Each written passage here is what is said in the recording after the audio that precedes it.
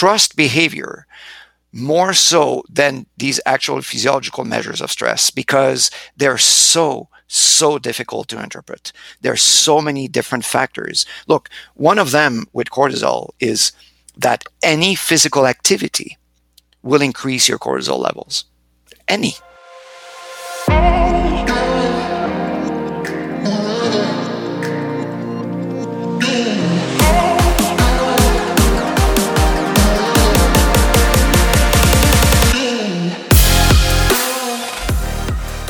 If you get a dopamine rush when geeking out to the science of behavior, this episode is for you. I literally could not wait to release this show because it is packed with so many mind-blowing insights. Dr. Simon Gadbois is someone I've been wanting to interview to get his take on aggression, and he doesn't disappoint. I pick Simon's brain about topics such as behavioral endocrinology and how hormones relate to aggression. We continue to explore predatory behavior as I have in previous episodes, and we chat about the behavior sciences that might be best suited for learning about and addressing aggression. And that's just the tip of the iceberg for this episode.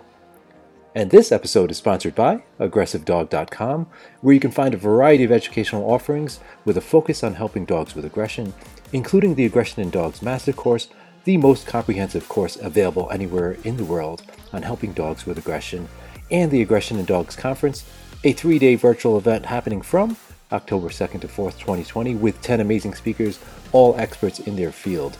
You can find out more by going to thelooseleashacademy.com.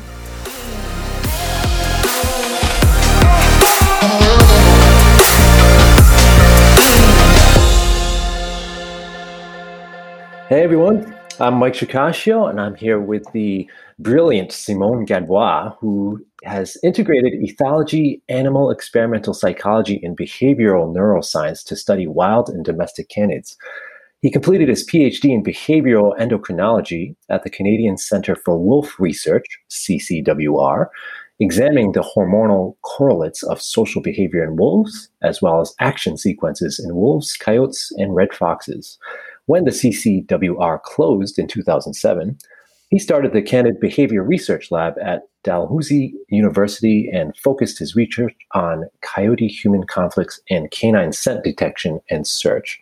He's interested in the fundamental science of olfaction and olfactory learning, as well as some applications. His lab has focused on environmental conservation, biomedical, and forensic applications of scent processing in dogs. So a whole bunch of things that you've learned over the years in your career.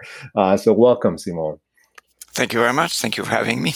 I'm really excited for this show because I know we're going to get into a lot of geeky topics here, and I'm sure a lot of listeners are going to be interested in your take on those things as well. So let's jump right in here. One of the questions I ask a lot of my guests is, what is your definition of aggression? Well, I thought I knew what to answer this one. It's first of all, aggression is a behavior. It sounds stupid to say this, but a lot of the I think misunderstandings around some of what Corin Lorenz wrote on this book on aggression comes from the fact that when he saw the English and the French translation of his book using the word aggression, he apparently said, "That's not what I was writing about."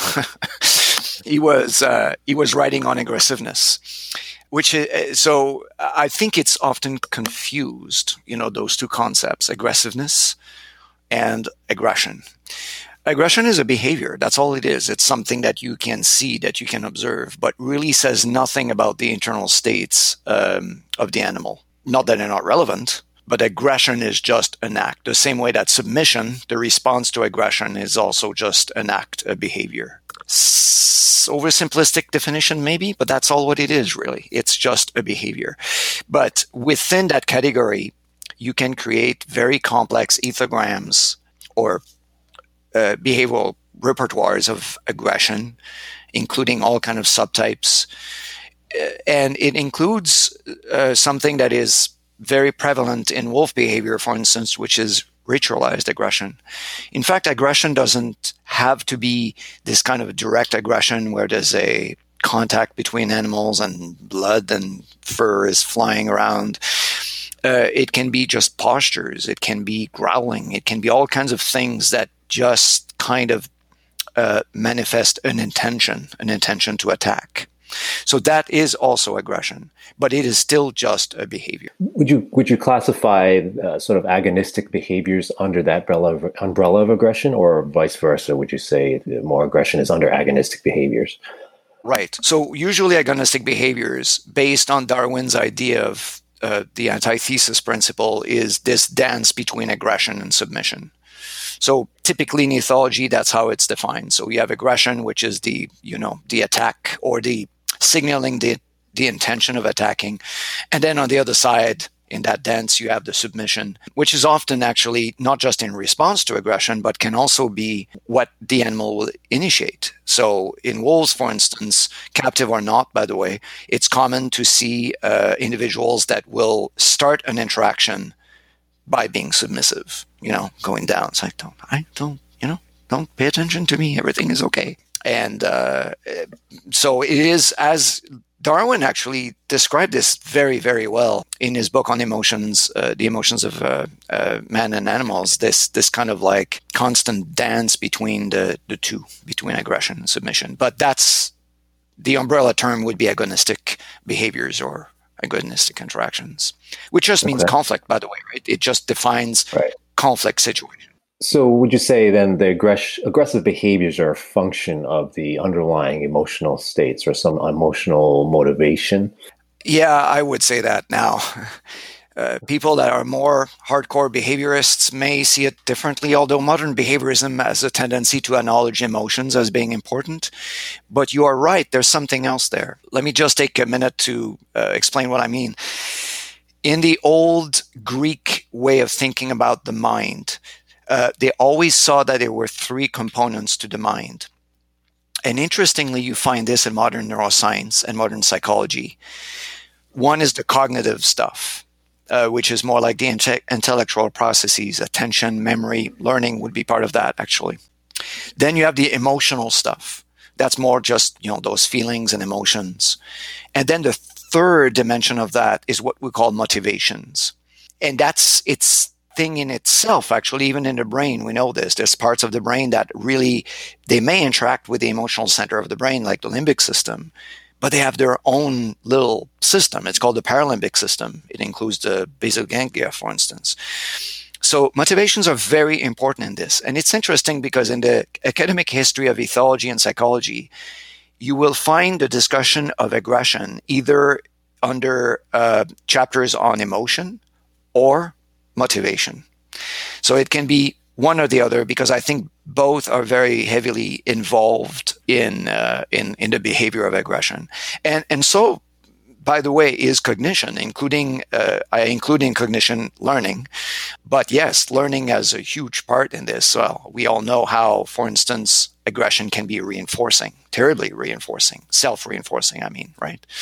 So yeah, I think when when I teach to my student, at least about aggression, I include the affective, motivational, and the cognitive aspects of it, because I think all three are important to understand. So could you give us kind of an example of that? So like an example of that cognitive or the emotions or the motivators for a specific, dog that is using barking and lunging at another dog that's approaching. What do you think is going on underneath the hood there? Well, so these questions are so complicated, and the answer as well, because it so depends on the dog and their history. And the history between those two dogs. Do they even know each other? But you see, that's the first part of it, in a sense. If they have a history, then you're getting into something that relates to their memory of each other, the memory of any memories of previous interactions they've had, what they've learned from those interactions. So that is a cognitive aspect of it. Was the interaction positive or negative? Let's assume that maybe it would have been a negative one. Well, there's probably maybe fear involved or rage, right? So that's the emotional aspect.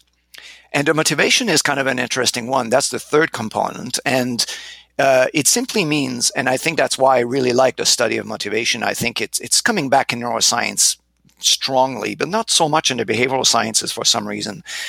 But the motivation is basically what makes you tick, right? Or what justifies what you're doing right now. And I think it's often a mystery with dogs. Why are they pissed off at this guy? I mean, we already said there's some cognitive and affective dimensions to this. But is it about a third dog in the neighborhood? Or is it about because they always fight about food? Or is it because one of them is actually not very good at signaling during play and there's a lot of misunderstandings and it degenerates into a full fight? So motivation is also very much connected to hormones, to neurotransmitters to some extent, to hunger, to metabolic states. So it gets really complicated when you put all these three things together, trying to figure out what is basically the genesis or the cause of an aggressive interaction. There's a lot to keep in mind. There's a lot to unpack there for sure. It's, to give you an idea, I'm sure, I focus a lot of my work using the applied behavior analysis lens with some ethology sprinkled on top. And so I kind of want to pick your brain about that. Like, what, if you had to pick some of your most important, let's put a category, most important behavior sciences for dog trainers or dog behavior professionals to learn from, what would be some of your top choices there? I'm very biased here because I will refer to the three that influenced me, sometimes integrated and sometimes sequentially, I have to say. So I started as a biology student, actually. Funny enough, which is still the case today, the biology department where I was not terribly interested in behavior per se, or animal behavior. At the time, it was the mid-'80s, and it was a lot about the new molecular genetics and, all that kind of stuff. So, and I had no interest whatsoever in that approach to biology. So, and then I realized that the guys up the hill at the university where I was were actually doing quite a bit of animal behavior and neuroscience, actually, in psychology. And I thought, that's interesting. So I started taking psychology classes. Later on, I looped back into biology through behavior during my PhD with John Fentress, but I got most of my behavior initially from psychology, not biology. But I always had an interest in the physiology of behavior. And that's something that I got also initially mostly from psychology, but I got it later from biology as well. So basically my answer is, I think a good understanding of animal experimental psychology, which by the way includes the study of animal learning. That's what Skinner was. He was a psychologist in experimental psychology. Ethology, because that is the study of natural behaviors of animal in their natural environment. And I think we can learn a lot from that, no doubt about it, even with dogs. And then neuroscience. And again, not everybody would agree with this, but I think neuroscience informs us of a lot of things. Now, for dog trainers, I think neuroscience is kind of an interesting add-on, but I'm not saying that it's giving you more skills or I think sometimes it can contextualize a few things about aggression, for instance, or any other behavior for that matter. I used to do quite a bit of hardcore neuroscience, what we call hard neuroscience or wet neuroscience. Always sounds weird to say this, hard and wet. Anyway, this is whoever came up with that terminology. But anyway, but I don't anymore or much. Just because I don't want to do invasive research with canids. But I think the models of neuroscience and our understandings of how the brain works can give us an idea of what we're looking at. Something that we may discuss later is, for instance, this idea that from a neuroscience perspective, predatory behavior or predatory aggression is actually not aggression. I have to say that in psychology and ethology, you would see people that would say that as well. It's about 50-50, the split there in terms of if we should consider predatory behavior as aggression. But from the neuroscience perspective, we see that as a kind of a different category of behaviors, simply because it involves different parts of the brain. So it sounds like let's actually segue into how those sciences would relate more towards aggression. So I kind of agree on the top three that you have there. I think there's a lot to learn with I think it's important to understand the observable behaviors, but also what's going on underneath and the motivations for things, especially when it comes to breed-specific behaviors and the ethology aspect of it. But how about with aggression and aggressive behaviors? Let's dive a little more into that and because understanding the motivations, what's going on underneath is really important for me in that aspect. So what are your thoughts on that as far as, let's jump into the endocrinology aspect of it. But first define what that is for the folks that might not be familiar with that field. Well, basically, the field of behavioral endocrinology is mostly about the interaction between hormones and behavior, how behavior influences hormones and how hormones influence behavior. And it's a field that is relatively new simply because it's not been that long that we've been able to actually measure significant amount of hormones in the blood. We were limited by technology. In fact, it's for a long time, let's say 100 years ago, people kind of knew that something was going on, that must have been something coming from the gonads, for instance, the testicles, because they knew that if you remove testicles from a young cockerel, a male chicken, very early in life, that it would actually not develop as a normal male. So we've known for a long time that there were some parts of the body that were important in modulating behavior. We didn't know how. And then we figured out that, okay, it's hormones. But that took a long time before we could identify all of them because it was so hard to actually measure them.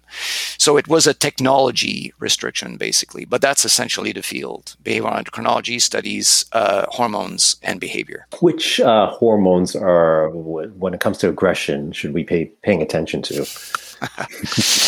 Oh, wow. So, yeah, that's a very good question. Well, many, actually. But if you really want to identify the one, or the ones, I should say, that are linked very closely to aggression, it would be the androgens, and more specifically, it would be testosterone. There's no doubt about it. And a lot of the initial evidence for this was about, for instance, the realization that when you have seasonal changes in hormones, like for instance in the spring during the mating season, males are more aggressive. Precisely about that, this idea that often males are more aggressive than females, although there's some exceptions in mammals and some birds, but that's often true. The third one would be also the developmental changes at puberty, usually. Again, males, but also females will become more aggressive. So these are kind of like some of the basic links that we know with androgens and testosterone specifically. And contrary to what a lot of people think, it applies to females as well. A lot of people seem to think, oh, well, if we talk about testosterone, it's only about males. No. All mammals produce both female and male hormones. Each sex does. It's just that it's not decoded the same way by the brain in a male than in female. So, for instance, aggression is highly driven by testosterone, even in female wolves, for instance. In humans, we know also that androgens are extremely important in women in terms of what we would qualify as I think in human literature, they call it sexual assertiveness, how more aggressive a woman would be sexually in terms of, approaching males or seeking sexual behavior, etc. So testosterone is certainly an important one, all the other connected androgens as well. And then after that, it's a lot of what I would call indirect effects. It's often the lack of one of those hormones that could actually create aggression. Well, we all know about oxytocin, for instance. So females that have low levels of oxytocin after the birth of their young will often eat them, for instance. You see that in rats especially, but there's a fair number of mammals where that will occur. Or they will simply not care for the young. So oxytocin can therefore be a factor in all of this. In males, it's often vasopressin. That's a little cousin of oxytocin. You also have hormones that will activate aggression in Well, actually, I'll just give the example. Obviously, cortisol. So, highly stressed individual can be aggressive. Catecholamines like adrenaline, for instance, can do that as well. If you get frustrated or fearful, that also can increase your chances of being aggressive. And I say aggressive here. It just means that that's the predisposition. Doesn't necessarily translate into aggression, but it increases the probability that you would engage in an aggressive interaction. Let's talk about that. The cortisol, you mentioned that, and one of the common, not common, but sometimes I hear, that there's a misconception that it can take days for the cortisol to, or the animal or dog to return to homeostasis. What are your thoughts on that? Is it generally hours, or it depends on the dog, or? Yeah. I don't know where that came from, and it's funny because when I read this and I challenge people in giving me the paper that claim that, it's never coming to me. Nobody's sending me that reference. Yes, it depends on the dog. It depends on the stressor. It depends on well, actually, those are the two main causes. I would add actually to this, which is part of it, depends on the dog, on the integrity of the endocrine system of that dog as well. If you have a dog that has PTSD or a PTSD-like kind of situation, they often will be very slow to recover. So it depends. Now, assuming a normal dog, cortisol levels actually, if the dog is healthy and psychologically sound, recover fairly quickly. They have the capacity actually to recover very, very, very quickly within 20 minutes, 30 minutes in some cases. But again, it depends, right? It depends on the stressor. It depends if there was a chronic stressor that's been there for a long time that's keeping this dog not at baseline, but keeping this dog already stressed, and then suddenly you add another one to it. Yeah, it may be hard to recover from that. We know also that animals, or humans for that matter, that have chronic stress have a tendency to have a dysregulation in the way they can actually bounce back, right? So a lot of people say that, interestingly, that part of what the axis that produces cortisol, which we call the HPA axis, is actually to help with recovery. So that's an interesting concept, because some people say that cortisol is actually not a stress hormone, but it's a recovery hormone. So a recovery from stress. Okay, so I think this is a little bit splitting hairs, but I mean, most people would agree that stress is what actually starts usually a rise in cortisol. But yeah, there's many different factors that will determine how quickly an animal can actually recover. But recovery cannot be discussed unless you have a knowledge of the baseline previous to the stressor. Because like I said, you could do this and come back partially. It means what? Maybe there was already a stressor here. You add another stressor and then it comes back down at a higher recovery than you would have expected, right? So it depends. It depends. I do not teach my students that there's a number attached to that recovery because I don't think there is one that's clear at all in the literature on this. Yeah, it's fascinating stuff, and I think something that as behavior consultants and trainers we should be aware of how much that can affect things, and that as you say, it depends, but it's something to watch for, and with it's hard to measure. Of course, we're not going in and taking levels, right? We're observing behavior and body language and the animal's behavior to make those assumptions, right? Which is perfectly fine, right? As a behavioral neuroscientist, as a neuroethologist, I do strongly believe that behavior is a fantastic way of trying to figure out what's going on in the brain and what's going on in the endocrine system. There's absolutely nothing wrong with that. And I think we need to trust that. I can't believe I'm going to say this, but I will say this. I think we need to trust behavior more so than these actual physiological measures of stress, because they're so difficult to interpret. There are so many different factors. Look, one of them with cortisol is that any physical activity will increase your cortisol levels. Any. So you go for a jog around the block and you thoroughly enjoy it, that will increase your cortisol levels. Just waking up in the morning increases. Actually, you wake up because your cortisol levels go up, right? So, I mean, very normal things that happen during the day, especially physical exertion, can actually increase those cortisol levels. So this means that to make any sense of those measures, you need very good baseline data. And I would say that about 85% of the studies don't have those good baseline numbers. Again, fascinating stuff to think about. And I did want to jump back to, speaking of fascinating things, is back to the testosterone conversation. And, I've got to ask you about how about spaying and neutering the domestic dog, and just how much, because this is it. I've asked a lot of people this question. I think even past podcast shows about, the different data out there about how much it affects behavior. And as you mentioned, testosterone is it's important to think about when it comes to aggression. So what are your thoughts on that? Yeah, there's a little bit of a paradox there. And I know some of my veterinary friends would be very angry with some of the things I'm about to say. But I think there's a trade-off. Here's the problem. I think the new trend right now is to try to keep those individuals intact for as long as possible. There's data that for health, at least with some breeds, it's actually better to delay fixing them as opposed to very early interventions, which was the trend like 10 years ago, right? Yet,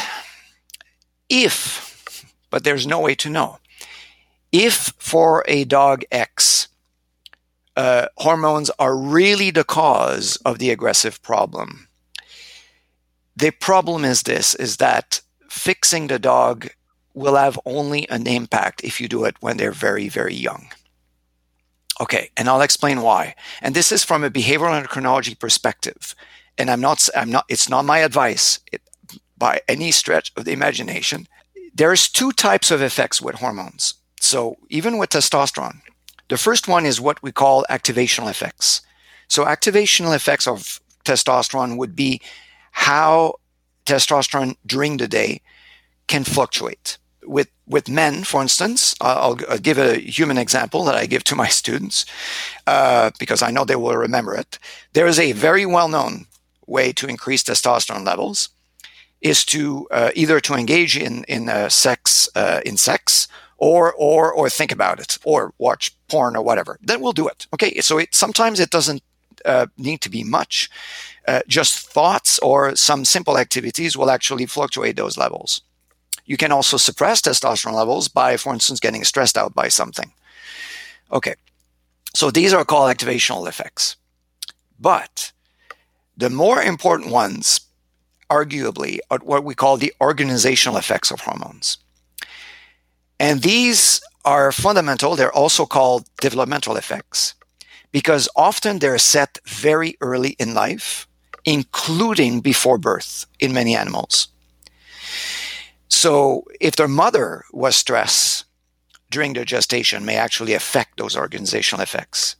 But it's basically how the brain was exposed to these androgens early in life. So we say perinatal in the field, meaning just before, just after. And that, by the way, is important because in altricial species or species that are born not very well developed, like kittens and puppies and humans to some extent, it's different than with precocial species, like with horses or goats or ducks, right, that are hatch or born and are miniature adults. But that's the key. Organizational effects of hormones are set early in life and will determine later where that individual lies, but also, therefore, will determine the activational effects of that individual. So an individual that has low androgen levels because of the organizational effects of those hormones early in life will oscillate here. But another one that is set here will oscillate right here, right? So it's a great system in a sense because it actually sets individual differences within a litter or within a clutch with birds. But it complicates everything in terms of trying to predict what's going to happen later. So in a sense, if you want to have a less androgenized brain with an altricial species like a dog, getting them fixed early would make sense. But like I said earlier, there's health concerns attached to this. So is it worth taking the risk to wait and see? Maybe. But then we also know from that principle that if you fix a dog after sexual maturity, it may have absolutely no effect whatsoever because the brain is already organized by those androgens. Is that clear? Does that make sense? Yeah, it's amazingly clear in the way you put it, and it's so interesting, and it just adds to the great spay neuter debate in terms of what is best. It's just there's no straightforward answer. Oh, Clearly. absolutely not. And the thing is, like, yeah, do you sit and wait? And then, I mean, look, some people would claim that after a surgery, some dogs are changed dramatically. Well, that could be some kind of placebo or arguably nocebo effect, but it's possible.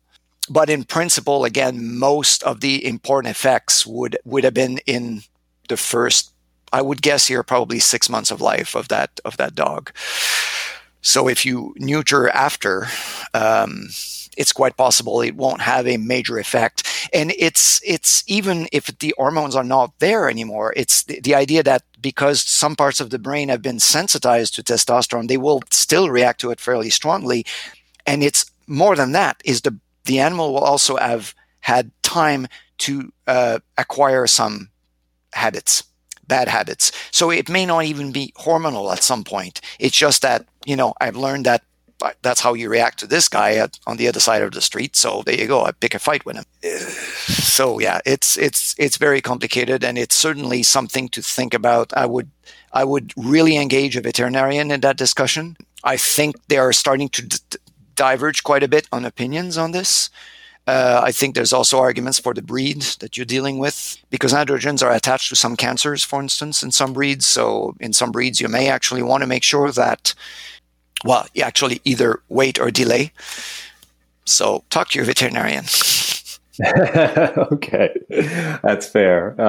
And we have to talk about predatory behavior because that's also a hot topic when it comes to aggression. So let's dive into that. So the big question I get is predatory behavior aggression? You had touched upon that, but can you expand further on that topic? So in one of my animal behavior courses, my second year course, I actually talk about how scientists have come up with this idea of aggression and the different taxonomies or categorizations of aggression that they've created. And I go through, half a dozen or so of those, maybe a little bit more, 8 or so. And it's interesting because about half, and we're talking about fairly big names in animal behavior, like E.O. Wilson, for instance, Archer, etc. About half of them don't include predatory behavior in their categorization of aggression. And the other half do. And I think it was almost just a matter of opinion for a while. Everybody had a different explanation for why that may be the case. There's also a similar kind of discussion about territorial aggression. Is that really a thing in itself, or is it something separate? Okay. But I think it's neuroscience here that kind of helped us kind of understand this. So what's interesting from the neuroscience perspective is the difference between what I think Panksepp actually calls predatory attack versus your kind of like regular defensive or reactive or affective, for that matter, aggression. And what's interesting is, although in a sense the same part of the brain is involved, a lot of this gets created and brewed in the hypothalamus and also what we call the ventral PAG. You don't know what that is, but it's subcortical and it's very connected to the limbic system. At the same time, predatory attack or predatory aggression concerns only the dorsolateral hypothalamus, whereas the other types of aggression, it's the ventromedial hypothalamus. Again, predatory attack, also it's only the ventral PAG, and effective reactive is more like the dorsal PAG. Okay, so in other words, within two of the parts of the brain very much involved in aggression, there's subparts, one for predatory aggression, one for effective aggression. maybe more compelling is when you look at the neuropharmacology of aggression. And what's interesting there is that if you start giving drugs to actually change that kind of behavior, what you will notice, for instance, is that if you give Librium, which is a benzodiazepine, so that's like clonazepam, lorazepam. A lot of people take this for panic attacks or anxiety disorders. If you give Librium to animals, it will actually increase often the predatory attacks. But if you give Librium, it will decrease the reactive aggression. So in one case, it increases it. In the other, it decreases it. The same thing with amphetamines. Amphetamines will almost always increase affective or reactive aggression. But it has actually no effect whatsoever on predatory aggression. So from a neuroscience perspective, from a structural or what we call systems neuroscience, it seems there's two different systems. And from a neuropharmacological perspective, it seems that there's also something else going on here that does not implicate the two systems the same way. But does that change something for you guys in the kind of work you do and the ABA perspective? Well, look, the end result is the same, or often the same. But I guess it may matter if you're trying to find really the cause in terms of the emotional state of the animal. What's kind of interesting about the way biologists and neuroethologists describe predatory attack or predatory aggression is that they often call it quiet biting. I think that's actually a term that Panksepp uses. And what that means is that in that kind of aggression, typically, there's no obvious rage. There's nothing like overly emotional in it, kind of like the animal doesn't seem to be pissed off. It's very deliberate. It's very planned. It's more akin to what we often call instrumental aggression, actually. I know what I want, and I'll do whatever I need to get that. And actually, one of my favorite way of thinking about aggression, so I'm diverting a little bit from this topic here, but it's still relevant, is that I explain to my student that in the literature in psychology, in neuroscience, and in ethology, independently, all these scientists converged to this interesting dichotomy in two types of aggression. One is reactive aggression that I just mentioned in relation to predatory behavior, and the other one is proactive. And I think in most of the presentations I've seen on aggression in dogs over the last 13 years going at dog conferences, I think often those two are not conceptually separated. People conflate one with the other often. And I think this matters because I wouldn't, if I was doing your kind of work, handle proactive aggression the same way as I handle reactive aggression. Reactive aggression is hostile, emotional. It's impulsive, spiteful in some cases. It's in response to provocation in some cases. There's often, anger and frustration that is involved. Proactive or instrumental aggression is a lot more goal-based, right? It's planned. It's non-angry. It's very much reward-centered, which means that it's also extremely sensitive to reward. So if the experience is rewarding, the animal is going to do it again. So, I think it's important to note the distinction between those two when you try to figure out what is making this dog tick. So does that make sense?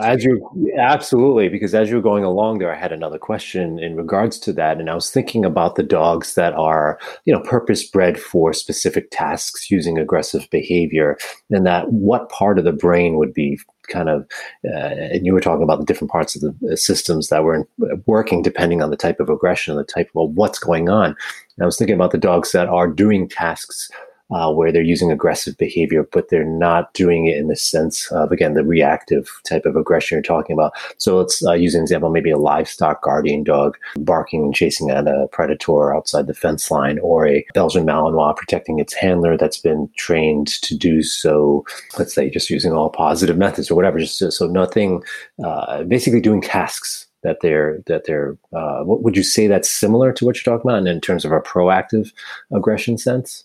Yes, and in fact, in these dogs, I think like the Malinois, regardless of what kind of work they do, actually, but either for police work, for instance, or yeah, as livestock dogs. Sorry, if you hear ducks, you're not hallucinating. I have pet ducks in the house. I've it's a pandemic project where I decided to play Corin Lorenz during my pandemic summer by imprinting two little ducks. Anyway, they for some reason they're a little bit noisy right now. I apologize for this. Well, they're welcome to the podcast, so no worries. Go see the dogs. All right, they imprinted the dogs as well. So, if in those dogs you actually end up seeing this kind of hostile or reactive aggression, I think there's a problem. And it's interesting because I was told that in some dogs it happens more than others. For instance, Dutch Shepherds that are fantastic dogs that are very close to Malinois in some ways. I've seen some of them work in the Netherlands. It was fantastic, actually. But you can see some of them are at that stage where it's not clear on which side they are. If it's just that proactive, I'm doing my job kind of thing, I just need to get those sheep to move. And the Dutch, by the way, are working with that breed. I forget the name now, that has the horns and everything. So those dogs need to be a little bit more firm than your regular border collie, let's put it that way. But they seem to have a tendency to flip easily into the more like, I'm pissed off, like I told you to move and you didn't, like, So it's an interesting balance there. But yes, technically, dogs that are working dogs that need to be aggressive, it would be that proactive, instrumental, or to talk about motivation, actually, we'll often say also incentive motivation or incentive motivated aggression. And the reactive one is the one that people love to talk about in the context, for instance, of resource guarding, I think. That's the one that is most likely to come up. Although I think you have to be careful there because, again, I would observe the dog very carefully to try to figure out exactly what is going on. If the dog is reacting because another dog is approaching the bowl, that's most likely reactive. That's hey, that's my food. You're pissing me off here. The other dog that is approaching the dog eating may have pure proactive aggression at that point. I want that food. It's not personal, buddy, but I want this, and just get out of the way, right? One of the suggestions here is that, again, from a neuroscience perspective, it's very different what happens within those dogs in their reactions to the environment and the situation. I think some of that can be also very informative if you try to intervene. So, for instance, in the cases of proactive or instrumental aggression, because it's usually self-reinforcing kind of aggression, because it helps you attain a goal, and you attain a goal, therefore, you repeat it. I think there's all kinds of really nice operant kind of tools that you can use there to stop that behavior, including extinction and redirecting the behavior, etc., reinforcing other behaviors. But if it's reactive, then it becomes something else, because now you have frustration, you have anxiety, you have fear, maybe you have rage even. Then things like counter-conditioning start making a little bit, more sense. More like classical conditioning techniques would address let's say, the emotional dimension or foundation of that aggression. Does that make sense?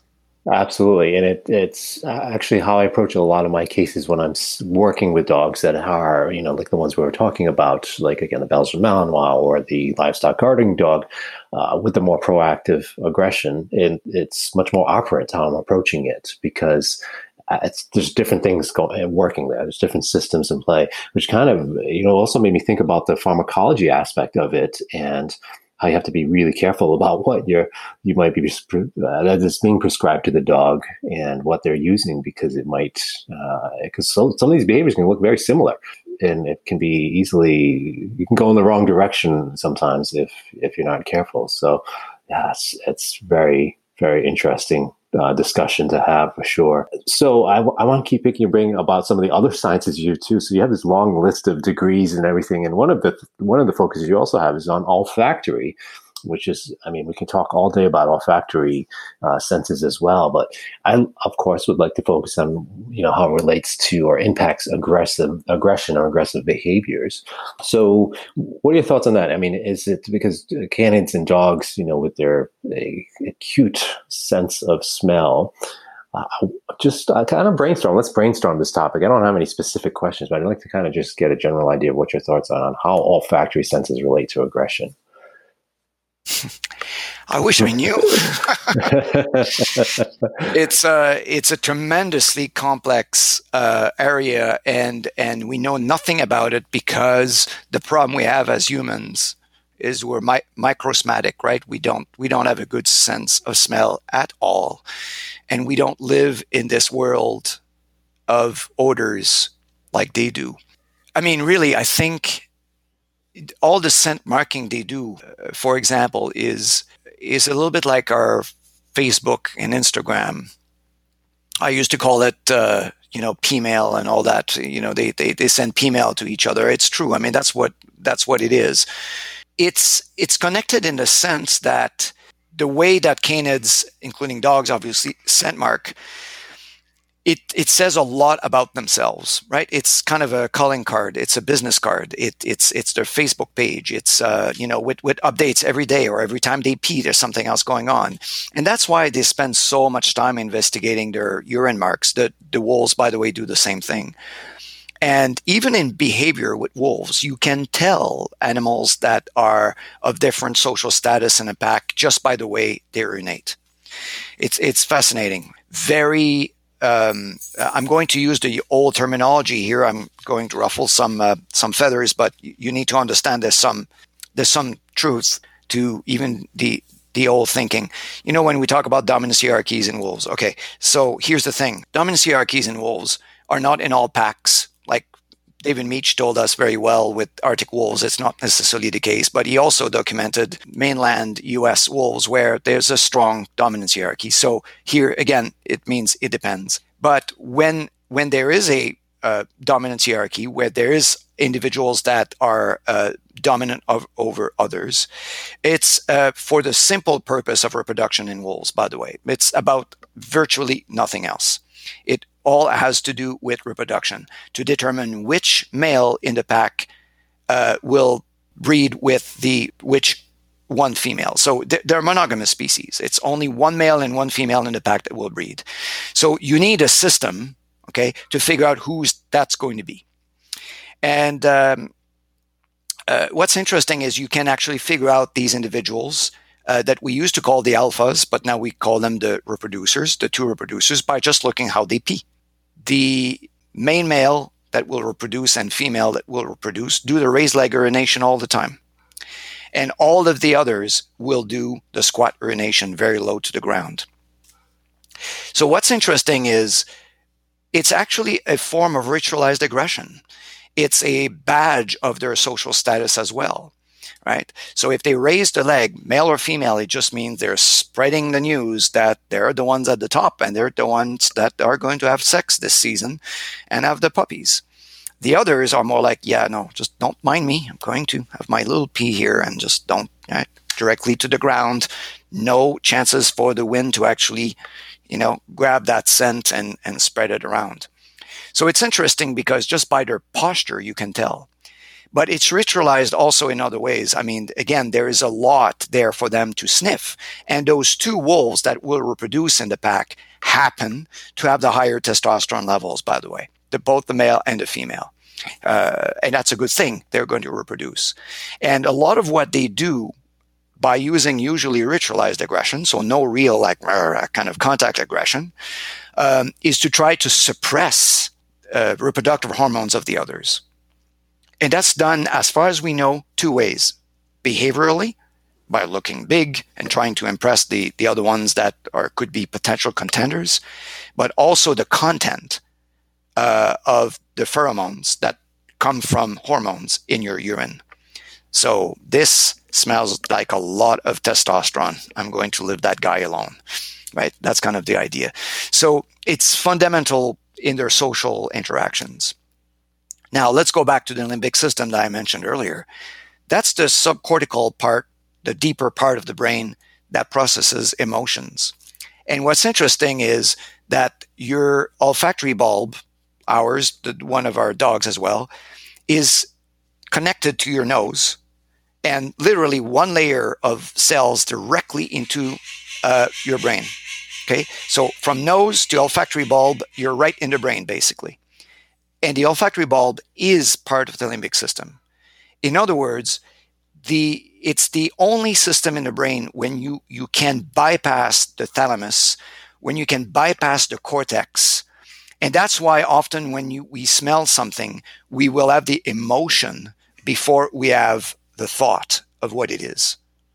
Okay, so you walk in the metro in Chicago, you smell that perfume, you get an emotion, and then you realize after the fact, oh yeah, that was my first girlfriend, and she had that perfume when we first kissed. Okay, so that's kind of the idea, is that it's your direct entry into the limbic system, into emotions.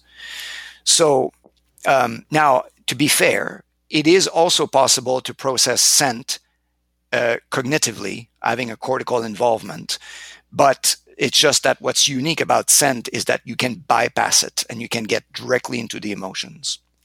So the relevance of scent is this. Like a great neuroscientist said, Walter Freeman, what is important with odors to an animal is what's meaningful. And what's meaningful, we know, is either that the odor means something at an innate level. So testosterone, they kind of have a sense innately of what that means.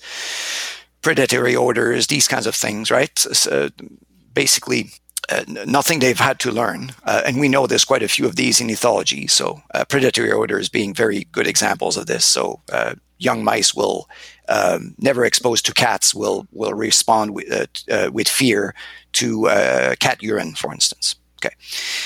But then the other type are the conditioned ones, right? So when you work in aggression remediation, I think one of the challenges is to figure out what are the triggers, what are the environmental cues that may actually explain what's going on. And again, the problem is, as humans, we don't pick up on the olfactory ones. So we're probably missing a lot of the time a key component to what is triggering this right now, right? It could be a perfume, it could be the smell of another dog, it could be that strange smell in the urine of the neighbor's dog. It can be who knows what, right? And that's been associated with bad experience, and there you go. They just lose it. So I don't have a solution there other than say that there is a strong connection between scent and the limbic system, and therefore also the endocrine system and obviously any kind of aggressive behavior. It's so interesting because as you're saying all that, I'm thinking about just how much just how powerful dogs, that sense of smell is, and how they could latch on to something in the environment that was, and we were talking about negative associations. So something negative happens when that scent is around. And with humans, us being so visual, how could we ever even start to begin to notice those things? Well, it's interesting. I don't know how to implement this. This is the magic that you guys do. But one thing that you can do, I think, is when you can identify a situation where the dog is very calm or engaging in a calm kind of interaction, I think using an odor in that moment, pick anything, lavender, essential oil, whatever, although usually essential oils are kind of a punch in the nose to dogs, but, very diluted, but some kind of odor that is associated to calmness can actually be a tool, like any other kind of physical, auditory, or visual stimulus. It could also be used as a tool in those situations. So it's almost like flipping it around. If I can't prevent or even identify that odor that's associated with a bad interaction or bad emotion, let's create one that is associated with a good interaction or a good situation or a good emotion. Very, very interesting. It's sort of the similar concept of, sometimes some trainers will use a particular mat and they create a rich history of reinforcement on that mat, but it's always a safe place for the dog to go. and then you transition that, Matt, to another environment in which you're trying to work with the dog on the undesirable behavior. But it makes complete sense for you to also use the power of the olfactory sense in the same manner. It's really, yeah. The only limitation of it, I think, is it's how difficult it is to control olfactory stimuli. Because if you put it out there, how do you get rid of it? Like, for instance, if the situation becomes tense again, you want to remove it so the dog doesn't, think like now that it's again associated with something negative. Sometimes odor don't allow you to do this very well, right?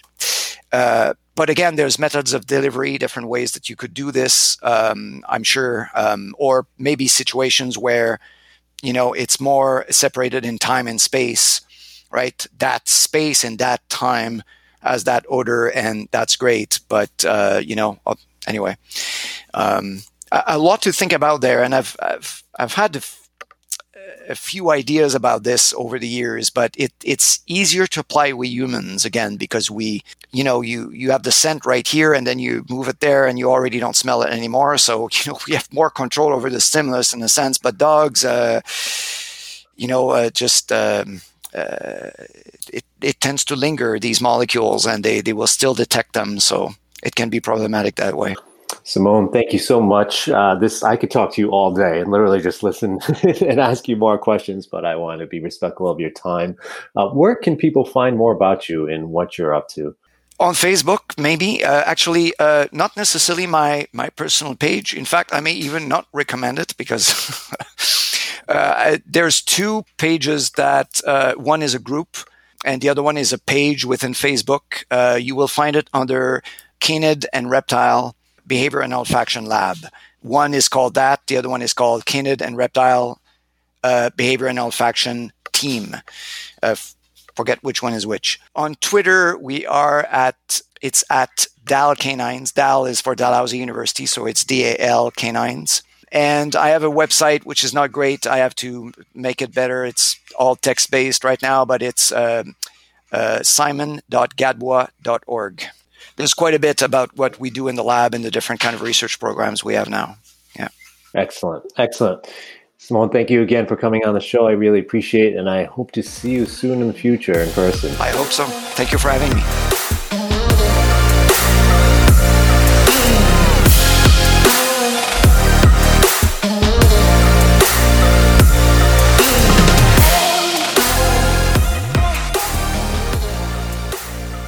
Thanks for joining me for The Bitey End of the Dog. If you like the show, please feel free to subscribe, share, or give a rating to the episode.